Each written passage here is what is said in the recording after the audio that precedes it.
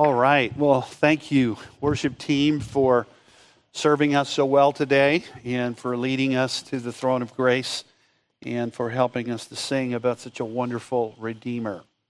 I'm going to ask you to take your Bible, and we're going to spend our time together in three texts of Scripture. We read the first of those in our reading of Scripture together this morning, the 97th Psalm. I'm going to have you turn to Romans 15, and then that'll lead us into the third text this morning. We are finishing a journey today that we began many weeks ago, and that journey was a journey through the Scripture to explore what God has put in His Word about gathered worship, what we do when we come together each week. We noted at the beginning of that series that this was not primarily going to focus on our individual private worship to the Lord. That is very, very important. The Scriptures address that. There are examples of it in Scripture where God's people at critical moments in their life lift up their hearts to the Lord in prayer, or they open their mouth in praise, or they humble their heart in submission and in adoration. And I hope that is a regular part of your life, that daily, if not daily, maybe every other day, you are finding time to come to the Word of God and to allow the Word of God to bring you into the presence of the living God. And so private worship is a very important part of our life as believers, and everything that we do in our private worship should strengthen our ability and fuel our desire for what we do when we come together in corporate worship. But we have focused our time in this series that we've called Worship Matters on the gathered worship of God's people. Worship that pleases God, that strengthens His people, and advances the gospel that we all celebrate. And if you remember, when we began our journey this summer, the elders had 5 goals. And I want to review those goals at the end of our series. And I want you to think about whether or not those goals have been accomplished in your own heart as we feel they have been accomplished in our church. And the first of those goals was this, that worship would fuel our glad service to God as a church. That joyful worship would fuel our glad service to God. That was our first goal. And all through the series, we've been pointing to the joy of worship.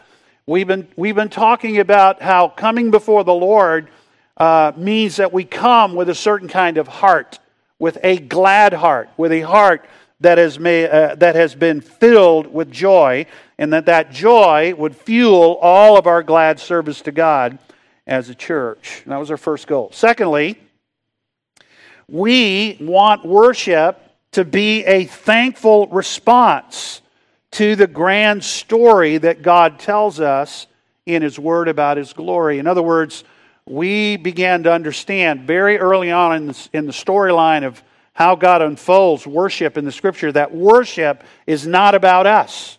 It's not about how we feel. It's not designed with us in mind. Worship has a primary focus, and it's God, and it has a primary objective, and it is the glorification of God, or the exalting of God.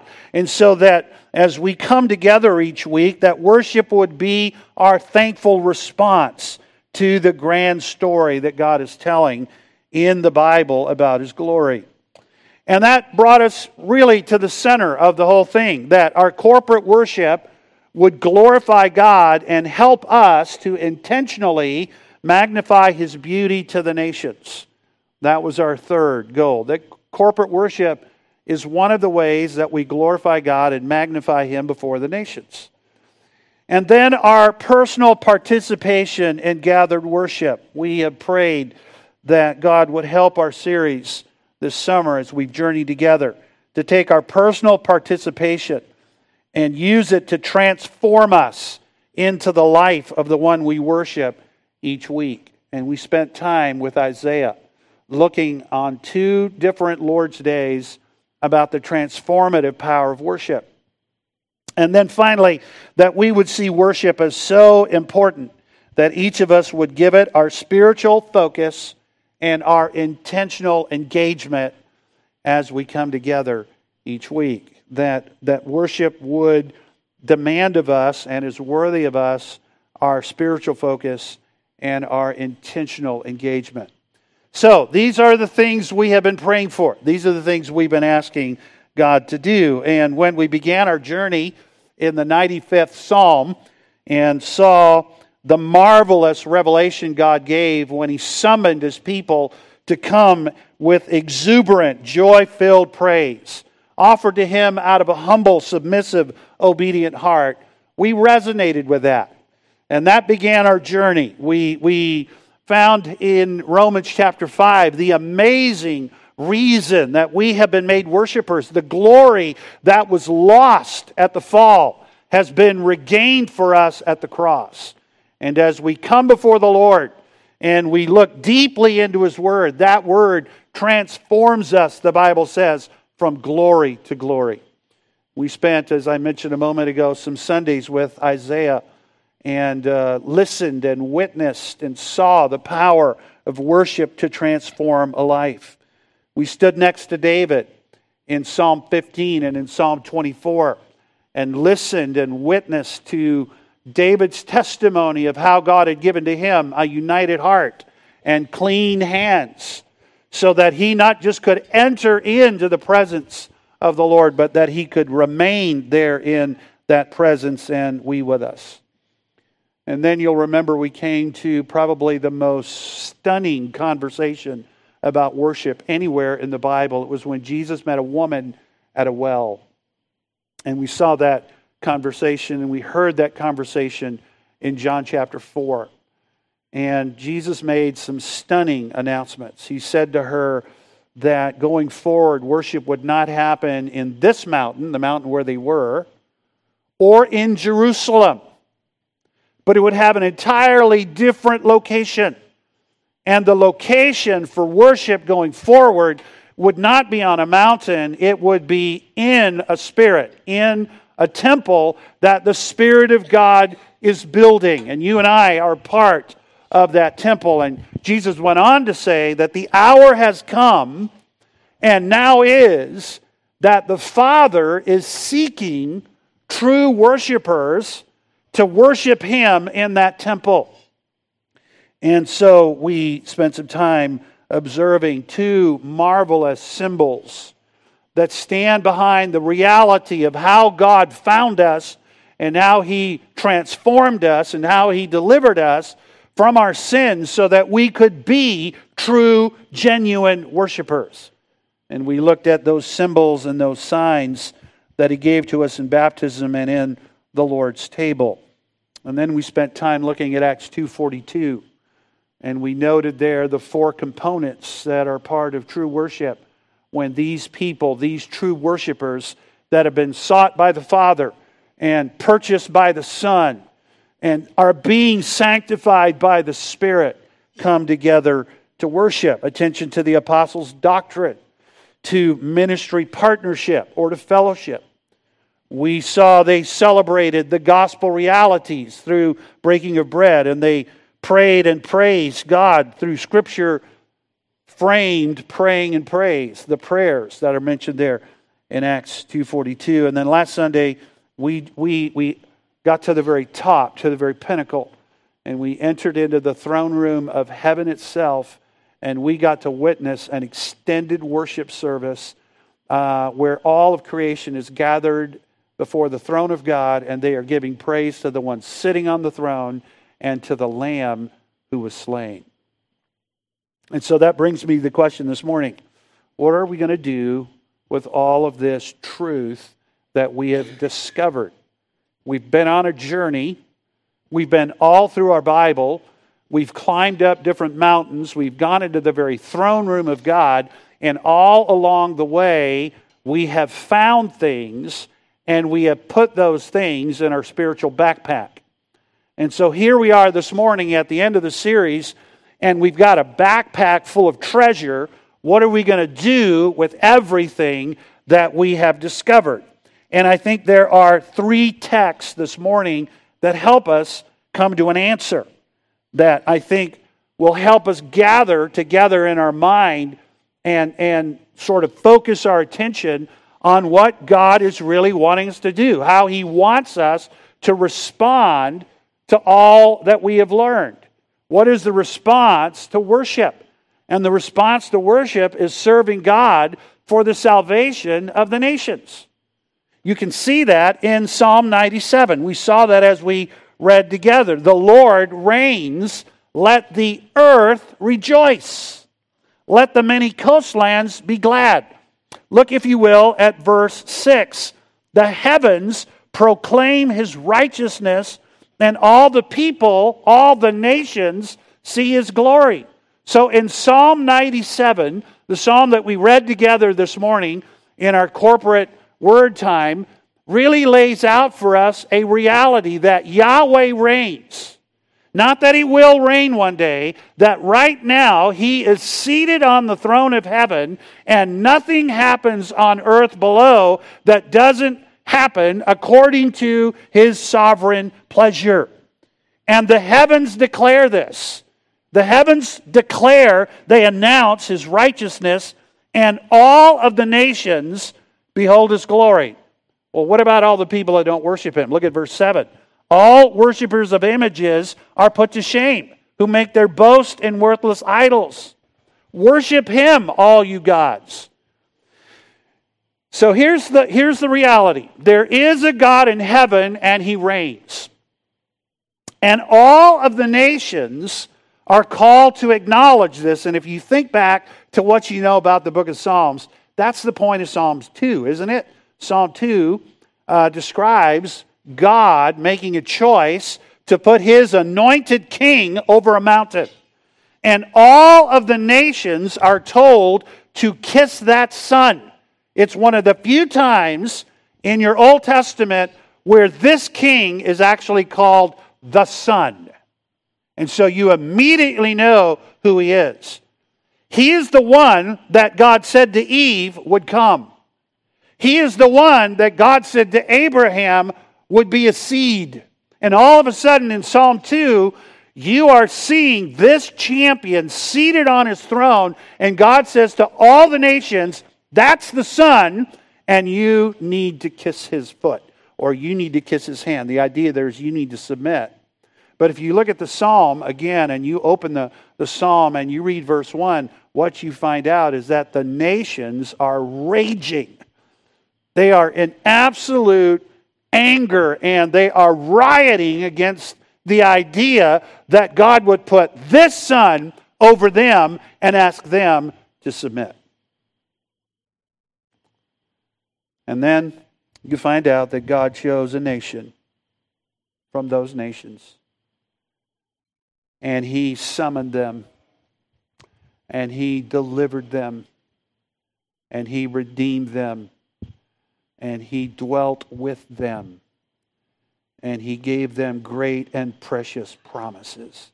And He provided for them in the wilderness. He delivered them. He defeated all of their enemies. He brought bread down from heaven for them. And He gave them a gracious, righteous judgment, 10 of them. And if you think about those judgments, the whole world goes better when it follows those judgments. You realize that your marriage will go better if you don't commit adultery? You ever think about that? You realize that life at your employment will go a lot better if you don't lie and you don't steal. Relationships will go a lot better with your neighbor if you don't bear false witness against him. I mean, just think about these 10 gracious words that God gave this nation. And their response was supposed to be verse 9 of Psalm 97. For you, O Lord, are most high over all the earth. You are exalted above all other gods. That was God's desire, that the nations would see this and rejoice. But how is God going to bring this about? I mean, we saw in John 4 that Jesus tells this woman at the well that God is actually seeking true worshipers, genuine worshipers. And we discover by the end of that chapter that God is seeking and the Son has come to save. And the Spirit is summoning, the Spirit is enlivening, He is enlightening, He opens the eyes after He quickens the dead heart of these people, and He grants to them repentance. And we spent time looking at the stunning reality of all of that. And here you and I are this morning, and we are part of what Paul is talking about. We are part of what David was talking about in Psalm 97. We have been those people that God was seeking, and that the Son came to save, and that the Spirit has sanctified and is sanctifying. We have had our hearts quickened. We have had our eyes spiritually opened, and we have been granted by God repentance. And now God wants us to do something. God wants to bring about global worship by calling and commissioning each one of us to do something. He wants to call and commission us to a service, and the service is described for us in Romans chapter 15. Now I want you to notice what God's big mission is. Look, if you will, at verse 8. Of Romans 15. I tell you that Christ became a servant to the circumcised to show God's truthfulness. You might use the word faithfulness there. To show God's truthfulness in order to confirm the promises given to the patriarchs, the ones we were just talking about. And in order that the Gentiles might glorify God for His mercy. And just so you know that this isn't something new, Paul is going to quote 7 Old Testament passages beginning in verse 9 and going all the way down to the end of verse 12. And I think it's intentional that he chose 7. There is a completeness to this. There are texts from every part of the Old Testament, the way that Paul would have understood it, from the law, from Moses, from the writings, and from the prophets. There are texts from Isaiah. There are texts from Psalms. There is a text from 2 Samuel. There is a text from Deuteronomy. There are 2 texts from Isaiah. And all of them are reminding Paul's readers and ourselves that God desires to receive praise from the Gentiles.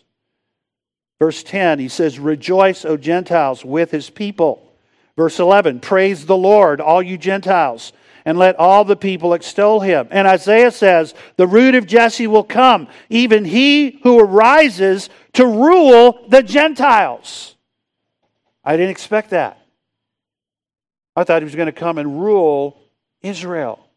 But here in this text, Paul says, now wait a minute, if you've been listening to the Old Testament record carefully in its fullness, the one who is coming, the root of Jesse who is rising, is coming to rule the nations.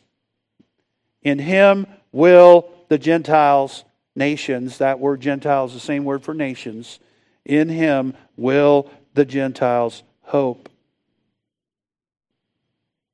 And then may the God of hope fill you with all joy and peace in believing, so that by the power of the Holy Spirit you may have hope.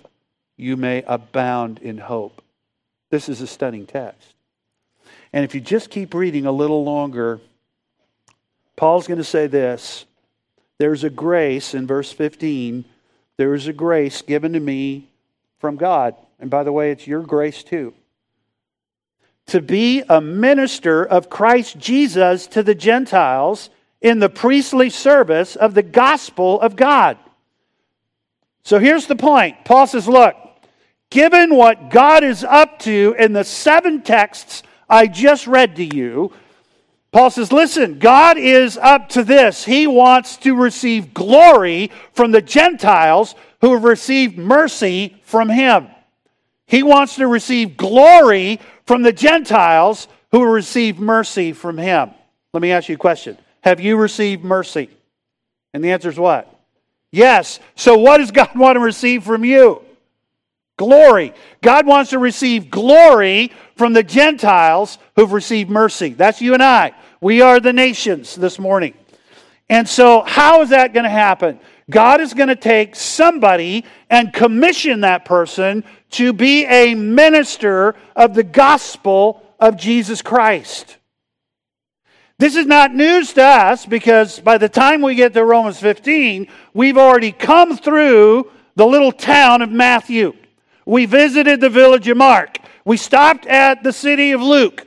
We hung out at the metropolis of Acts. I mean, we've been making our way through the New Testament, and at the end of Matthew, we find the Son in Psalm 2 that the nations are supposed to receive with joy. We see that Son standing on a mountain and commissioning His disciples to go where? Go ye into all the world. Go to the nations and make disciples. And now Paul says, I have been commissioned to be a minister of Christ Jesus to the nations. So that's the same commission you and I have. Paul is articulating it here in Romans 15. Jesus articulated it in Matthew 28. All right? Now, what is that commission like? What I didn't expect, I fully expected it to be to the Gentiles, because Jesus said it.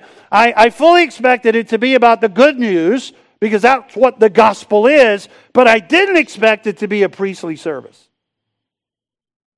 You see that in Romans 15? The grace has been given to me by God, verse 16, to be a minister of Christ Jesus to the Gentiles in the priestly service of the gospel of God. I didn't anticipate that. I never would have thought of this as a priestly service. I could have seen it as a prophetic ministry. But this is a priestly service. You and I know about priests because we have an Old Testament full of what that looks like. God raised up a nation, didn't He, in Israel? And He said that they were going to be a nation of royal priests. Why do you need royal priests? Because He's sending that nation of royal priests to a land that used to belong to God, and that will one day again belong to His people, but that land is filled up with people and nations who are worshiping idols. You and I know that as the land of Canaan, or we know that as the Promised Land. And God is sending a nation of royal priests with an army into that land, and they're going to do two things. They're going to take that land back, and then they're going to cleanse and consecrate it. They're going to take that land back, and then they're going to cleanse and consecrate it. That's why you need a nation of royal priests. And Peter actually uses that very same language to describe us. He talks about the fact that we are a royal priesthood. And God is sending us into the nations, and one of the things that He wants us to do is we are to go conquering in the name of Christ. This is a spiritual conquering, not a physical one. And the point of the conquering is to rescue people from the bondage of darkness and from the bondage that they are under when they have been enslaved by the wicked one. And that's why you need the armor that you find in Ephesians chapter 6. There is a priestly service that you and I are involved in, and one of the things we learned from the Old Testament is that when priests came before God, they brought an offering. And Paul describes the offering that God wants him to bring in this priestly service to the gospel. And it's this, the Gentiles. Paul says, listen, I have been called, I've been summoned, I've been redeemed, my heart was enlivened, my eyes were opened, I was granted as the chief of sinners, I was granted repentance, and now I have been granted a grace. and enablement to go to the Gentiles in priestly service to the gospel of God. And the offering I'm going to bring back to God is the Gentiles. And you're like, well, how in the world can you bring an unclean offering to God? Because if anything we learned in the Old Testament, we learned this. You can't just bring an offering to God in whatever shape you want it to be. It has to be an offering that has been consecrated to God and that is perfect before God. And so, Paul, I'm so excited to hear about your new ministry. You're in this priestly service. You're headed off to the Gentile world, and you're going to bring them back as an offering to God. How's that going to work? And Paul says this. Look at it again. So that the offering of the Gentiles may be what? Acceptable. That's a worship term. So that the offering of the Gentiles may be acceptable, sanctified by the Holy Spirit. And that brings me to the final question this morning, that is, how in the world is that going to happen? And that's where I want you to turn to Romans chapter 12. And I want you to draw a line in your mind from what we've just been reading in Romans 15 all the way back to Romans chapter 12. This is what God is up to through worship. God is, first of all, sanctifying you and me so that we will be the acceptable offering that Paul was talking about, that is brought before God through the gospel. You and I are part of worship in maybe more deeply ingrained ways than we initially thought. We are part of the offering that comes before God, that has been made acceptable to God by the Spirit. And so, how in the world does that happen?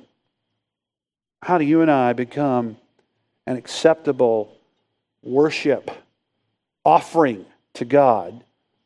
And then how do we become good laborers in the priestly work that Paul is doing? And so, I want you to see that as you think about Romans chapter 12. Verses 1 and 2. We're not going to spend a lot of time here because you know this text very familiar. We typically don't connect it the way I've connected it this morning to Romans 15. We typically don't see the fact that God is trying and laboring. He's not just trying, He's accomplishing. He is bringing Gentiles in as acceptable worshipers who are going to enthrone Him on their praise. That's what Psalm 22 Verse 3 talks about. And so I think that's why in Romans chapter 12, verse 1, there is this penetrating appeal that Paul makes. He says, I beseech you. The word beseech there is not a word that we would use for a good suggestion. Hey, can I suggest something to you? You know, I've been thinking about what you and I talked about, and I've been kind of mulling it over, and I have some thoughts that I'd like to offer you. That's not what Paul's doing. Or, you know, I've been watching this for a while and it hasn't been going well, so I actually have a really strong suggestion for you. That's not what Paul's doing here. The word beseech is a very powerful word, and it's the idea of exhort. I'm exhorting you. There is imperative behind all of this. Paul is actually saying to them, not just I suggest this, and not just I'm strongly hoping you'll consider this. He's saying to them, you must do whatever I'm about to tell you. I beseech you. There is this strong exhortation, and the people who are receiving this exhortation have received something that qualifies them to be in this group. This is not an appeal that's just general to everybody. This appeal in Romans chapter 12, verse 1, that is so powerful and so penetrating, has a particular group of people who have received something. And whatever they have received has made them brothers and sisters. I beseech you, therefore, what? Brothers. And whatever has made them brothers has immense and powerful reality to it.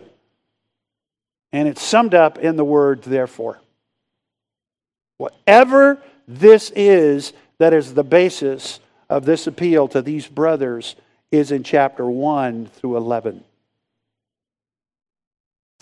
So there is this appeal that Paul makes to us.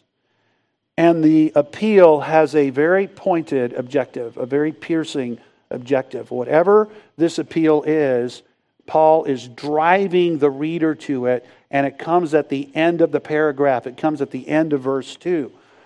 Paul says, I want to exhort you, brothers, to discern and do the will of God. I mean, if you want to sum it up, that's it. Paul is going somewhere with these worshipers who have been sanctified by the Spirit of God, who have been summoned by the Father, who have been saved by the Son. You say, what is in that word therefore? All of that. They have been summoned by the Father. They have been saved from His wrath by the Son. They have been set apart and sanctified by the Spirit of God. And all of that is in Romans 1 through 11. And these people now, Paul says to them, I want to exhort you to this one thing. I want you to discern and do the will of God that is good and acceptable and perfect. That's where the passage ends. That's where it is going.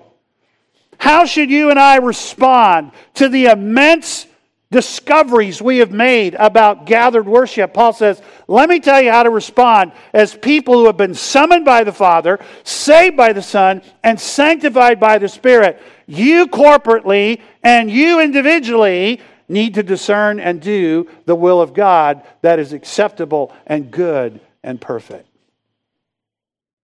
This will of God that Paul is talking about is spiritually beneficial. That's the idea behind the word good.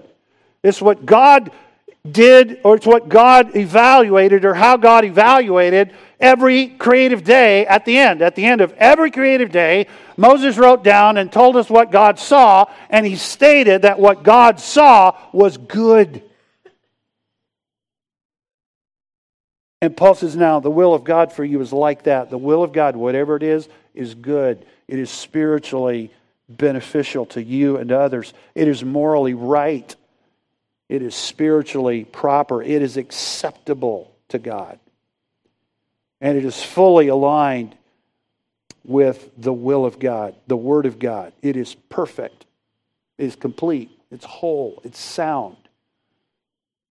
Paul says, now look, there is a will that God has that is spiritually beneficial, and it is morally right. And it is fully aligned with His Word. And you need to discern that, and you need to do that. Well, how in the world am I going to do that? And Paul says, all right, well, first of all, you have a new mind.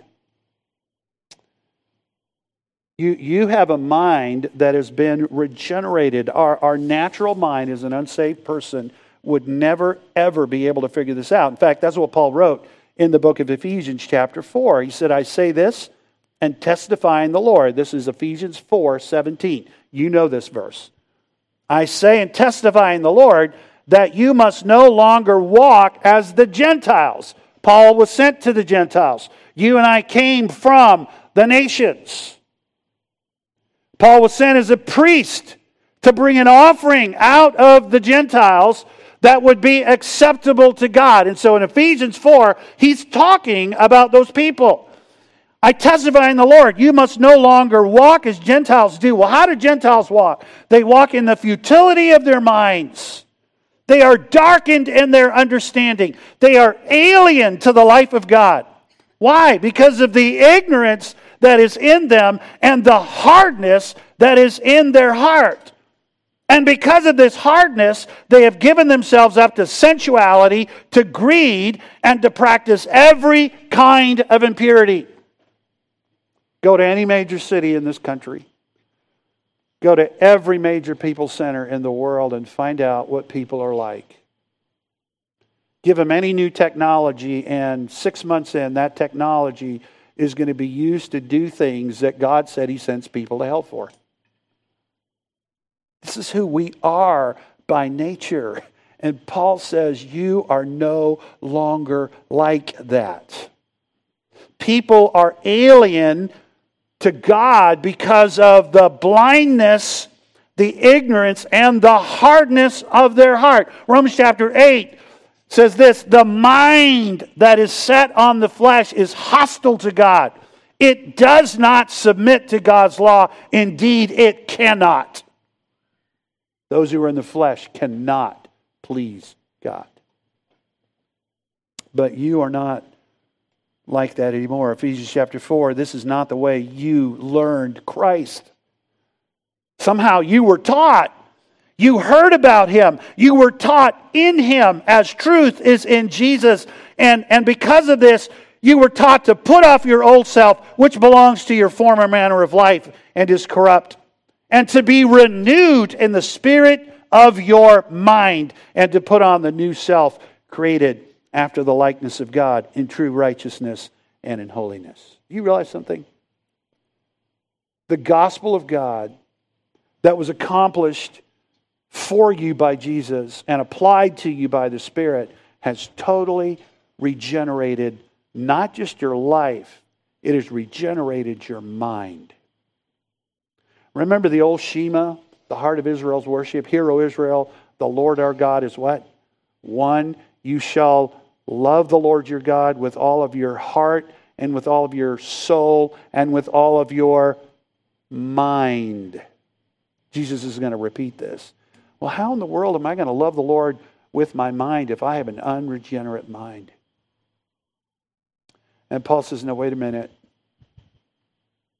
When God sent people like me to people like you with the gospel of God in priestly service, He granted you a new heart and He granted you a new mind. And then He granted you a new power. Philippians chapter 2, therefore, my beloved, as you have always obeyed, so now, not only in my presence, this is Philippians 2:12, you know this verse, but now much more in my absence, work out your salvation. The other word, the idea there is display it. Display your salvation with fear and trembling. How am I going to do that? It is God who works in you, both to do and to will His good pleasure. Both to will and to do His good pleasure. This is a reference to the Holy Spirit that applied all that God summoned you to and that the Son accomplished for you. The Spirit of God applied to you.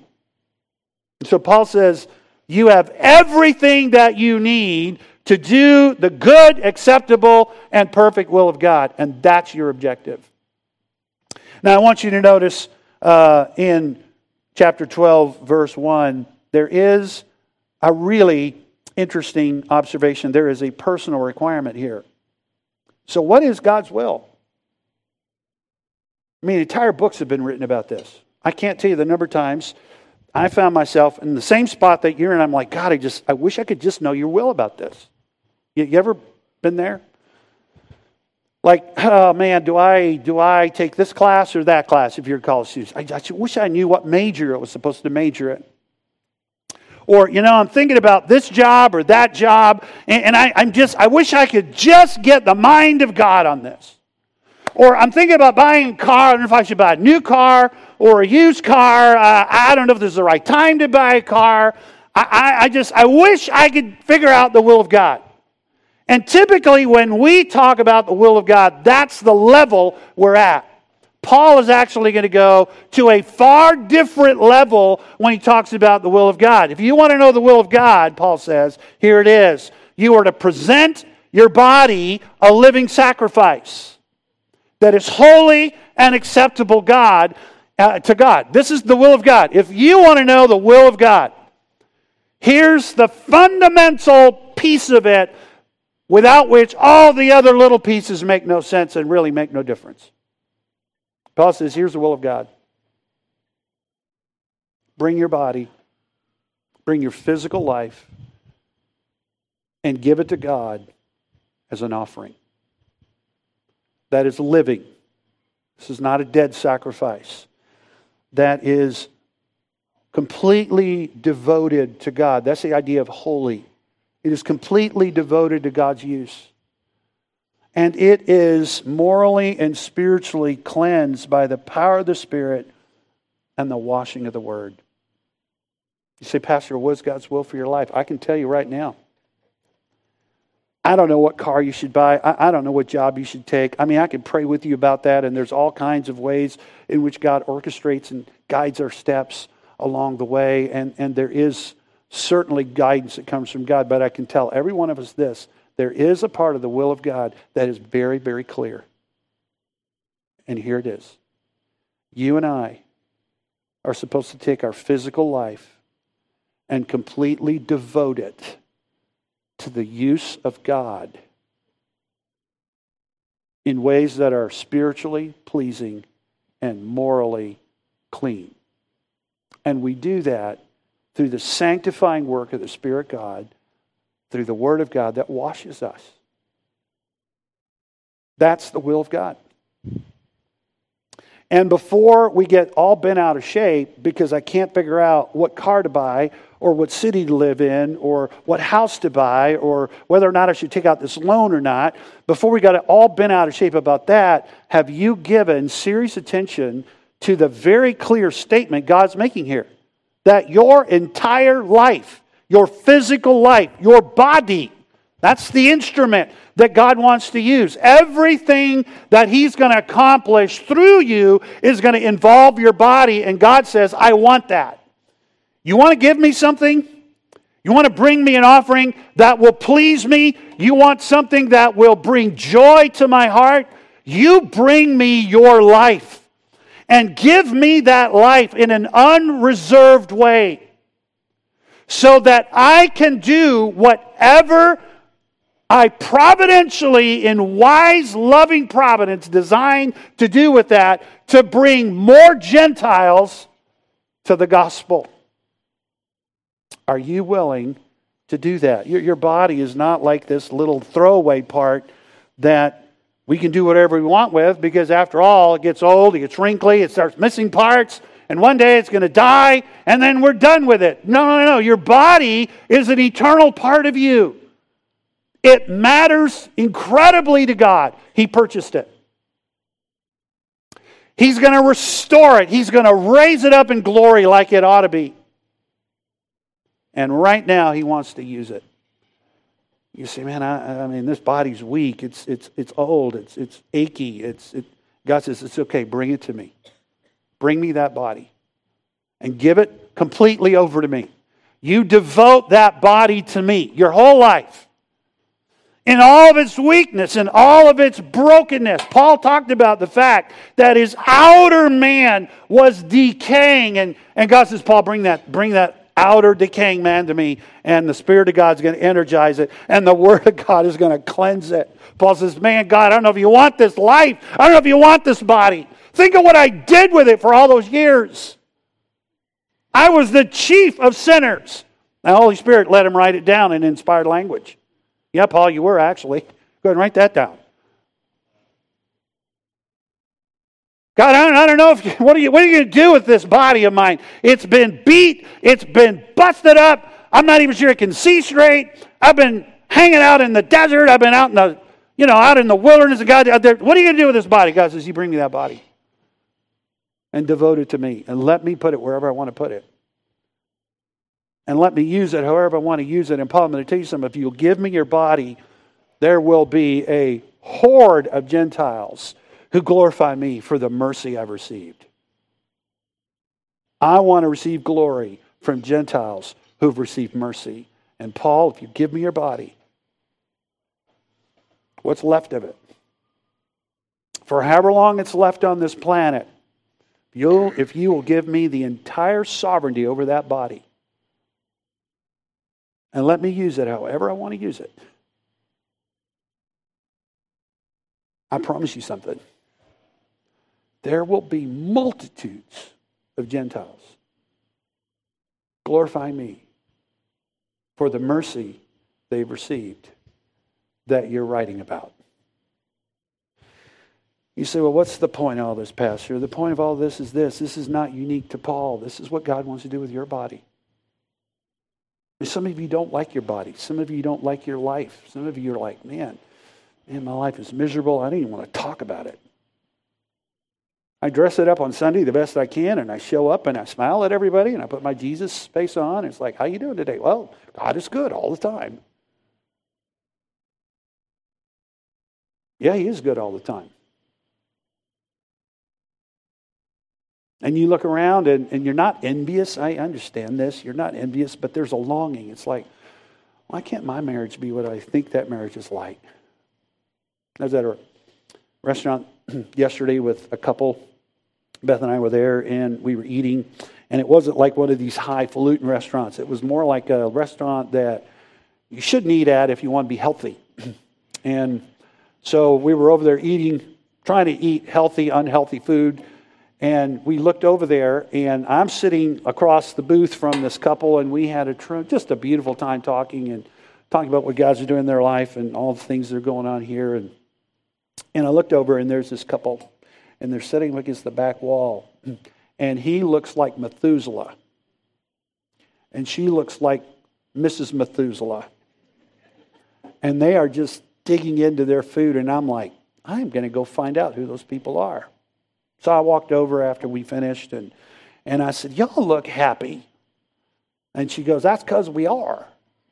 I was like, okay. I said, well, how long have y'all been married? 66 years. I thought, there's a sermon illustration maybe here if I dig a little bit. I said, sir, can you tell me, he hadn't said a word so far, can you tell me, sir, the secret to this happy 66-year marriage? Don't fuss. And he went right back to eating. I'm like, don't fuss. I said, do you mind if I tell a whole bunch of people at church tomorrow that don't fuss? He goes, well, I said, what's the secret to don't fuss? He goes, well, she's never said a cross word to me, so I've never had to say a cross word to her. And he went right back to eating. Very talkative gentleman he was. You know, there's a sense, isn't it, when we look at somebody else and we see their life and we're like, man, I wish I could have a life like that. Man, when they show up, they always got their Bible, or, man, when they talk, it's always like they're talking about God's blessing on their life, or, you know, they witness to people. And, man, it's everything I can do just to, I don't know, Pastor, my life's a mess.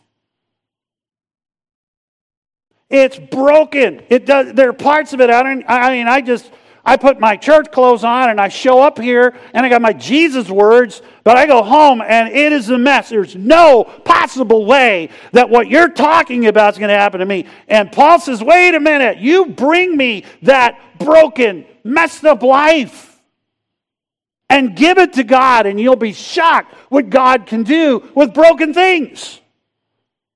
Think about what God did with broken things. He took a broken bottle of alabaster and anointed Jesus' feet with it.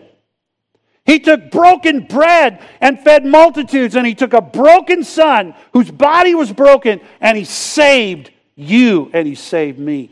Don't be shocked when God takes your broken life and says, now, if you'll bring that to me and really give it to me in response to worship, I'll use it. There's only one thing big enough to motivate that, and that is the mercies of God.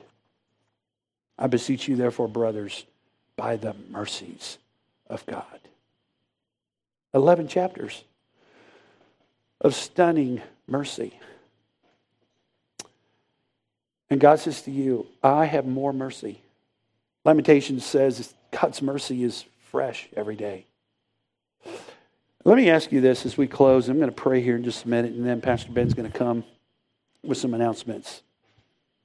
Are you willing to respond this way to God? Are you willing to say, God, I've been listening all summer to gathered worship, and okay, I will bring you my life. You know all the mess that's in it. I'll bring you my life. And I'm ready for you to consecrate it. I'm ready for you to cleanse it. I'm ready for you to take the next step in my sanctification through the Word. Are you willing for God not just to have your life, are you willing for God to use your life? Are you willing to say to God, God, here I am in my place, and I'm willing to stay here, and I'm willing for you to take this body that you're sanctifying and use it here for your glory. I want you to use it in my neighborhood. I want you to use it at my work. I want you to use it at the restaurant I eat at. I want you to use it at the gym where I work out. I want you to use it with the person that fixes my car. I want you to use it, Lord, among my friends. I want you to take this life that I'm giving you, and I want you to use it. And then here's the final question. Are you willing to let God have your life? Are you willing to let God use your life? And here's the big one. Ready? Are you willing for God to do with your body what He did with Jesus' body? To bring about the gospel in somebody else's life. Are you willing to let God do with your body what He did with His own Son's body to bring the gospel to other people? Before we pack up our bags and go across oceans, we need to unpack our bag and let God use our body and our life right here. And that's a hard thing, especially when we say to God, God, okay, you've got my life. You can use it any way you want, and I'm willing for you to do to my body what you did to your Son's body for the sake of the gospel. There's only one way that ever happens, and that's for the Holy Spirit to grant that. You're not going to get there because I told you an emotional story or because you read 3 books or you heard some podcast. You're going to get there because the Spirit of God draws you. And God responds when we ask. Would you bow your head and let me pray for us? And then Pastor Ben, you come. Lord, we are stunned, actually, at where this all went. I never saw this coming at the beginning of the series. I didn't think we were going to end up here. But actually, all makes sense. That you would send your Son in a body to accomplish salvation that would bring mercy to Gentiles who would render you glory for the mercy they received. And that's why we're all here. And then it shouldn't surprise us that you would call us to do the same thing. To take our bodies, our lives, and give them to you so that you can use them the way you used your Son's body and the way you used Paul's body and the apostles to bring the gospel to others so they can receive mercy and render you glory. And so, Lord, help us to become part of that process. We ask for it in Jesus' name. Amen.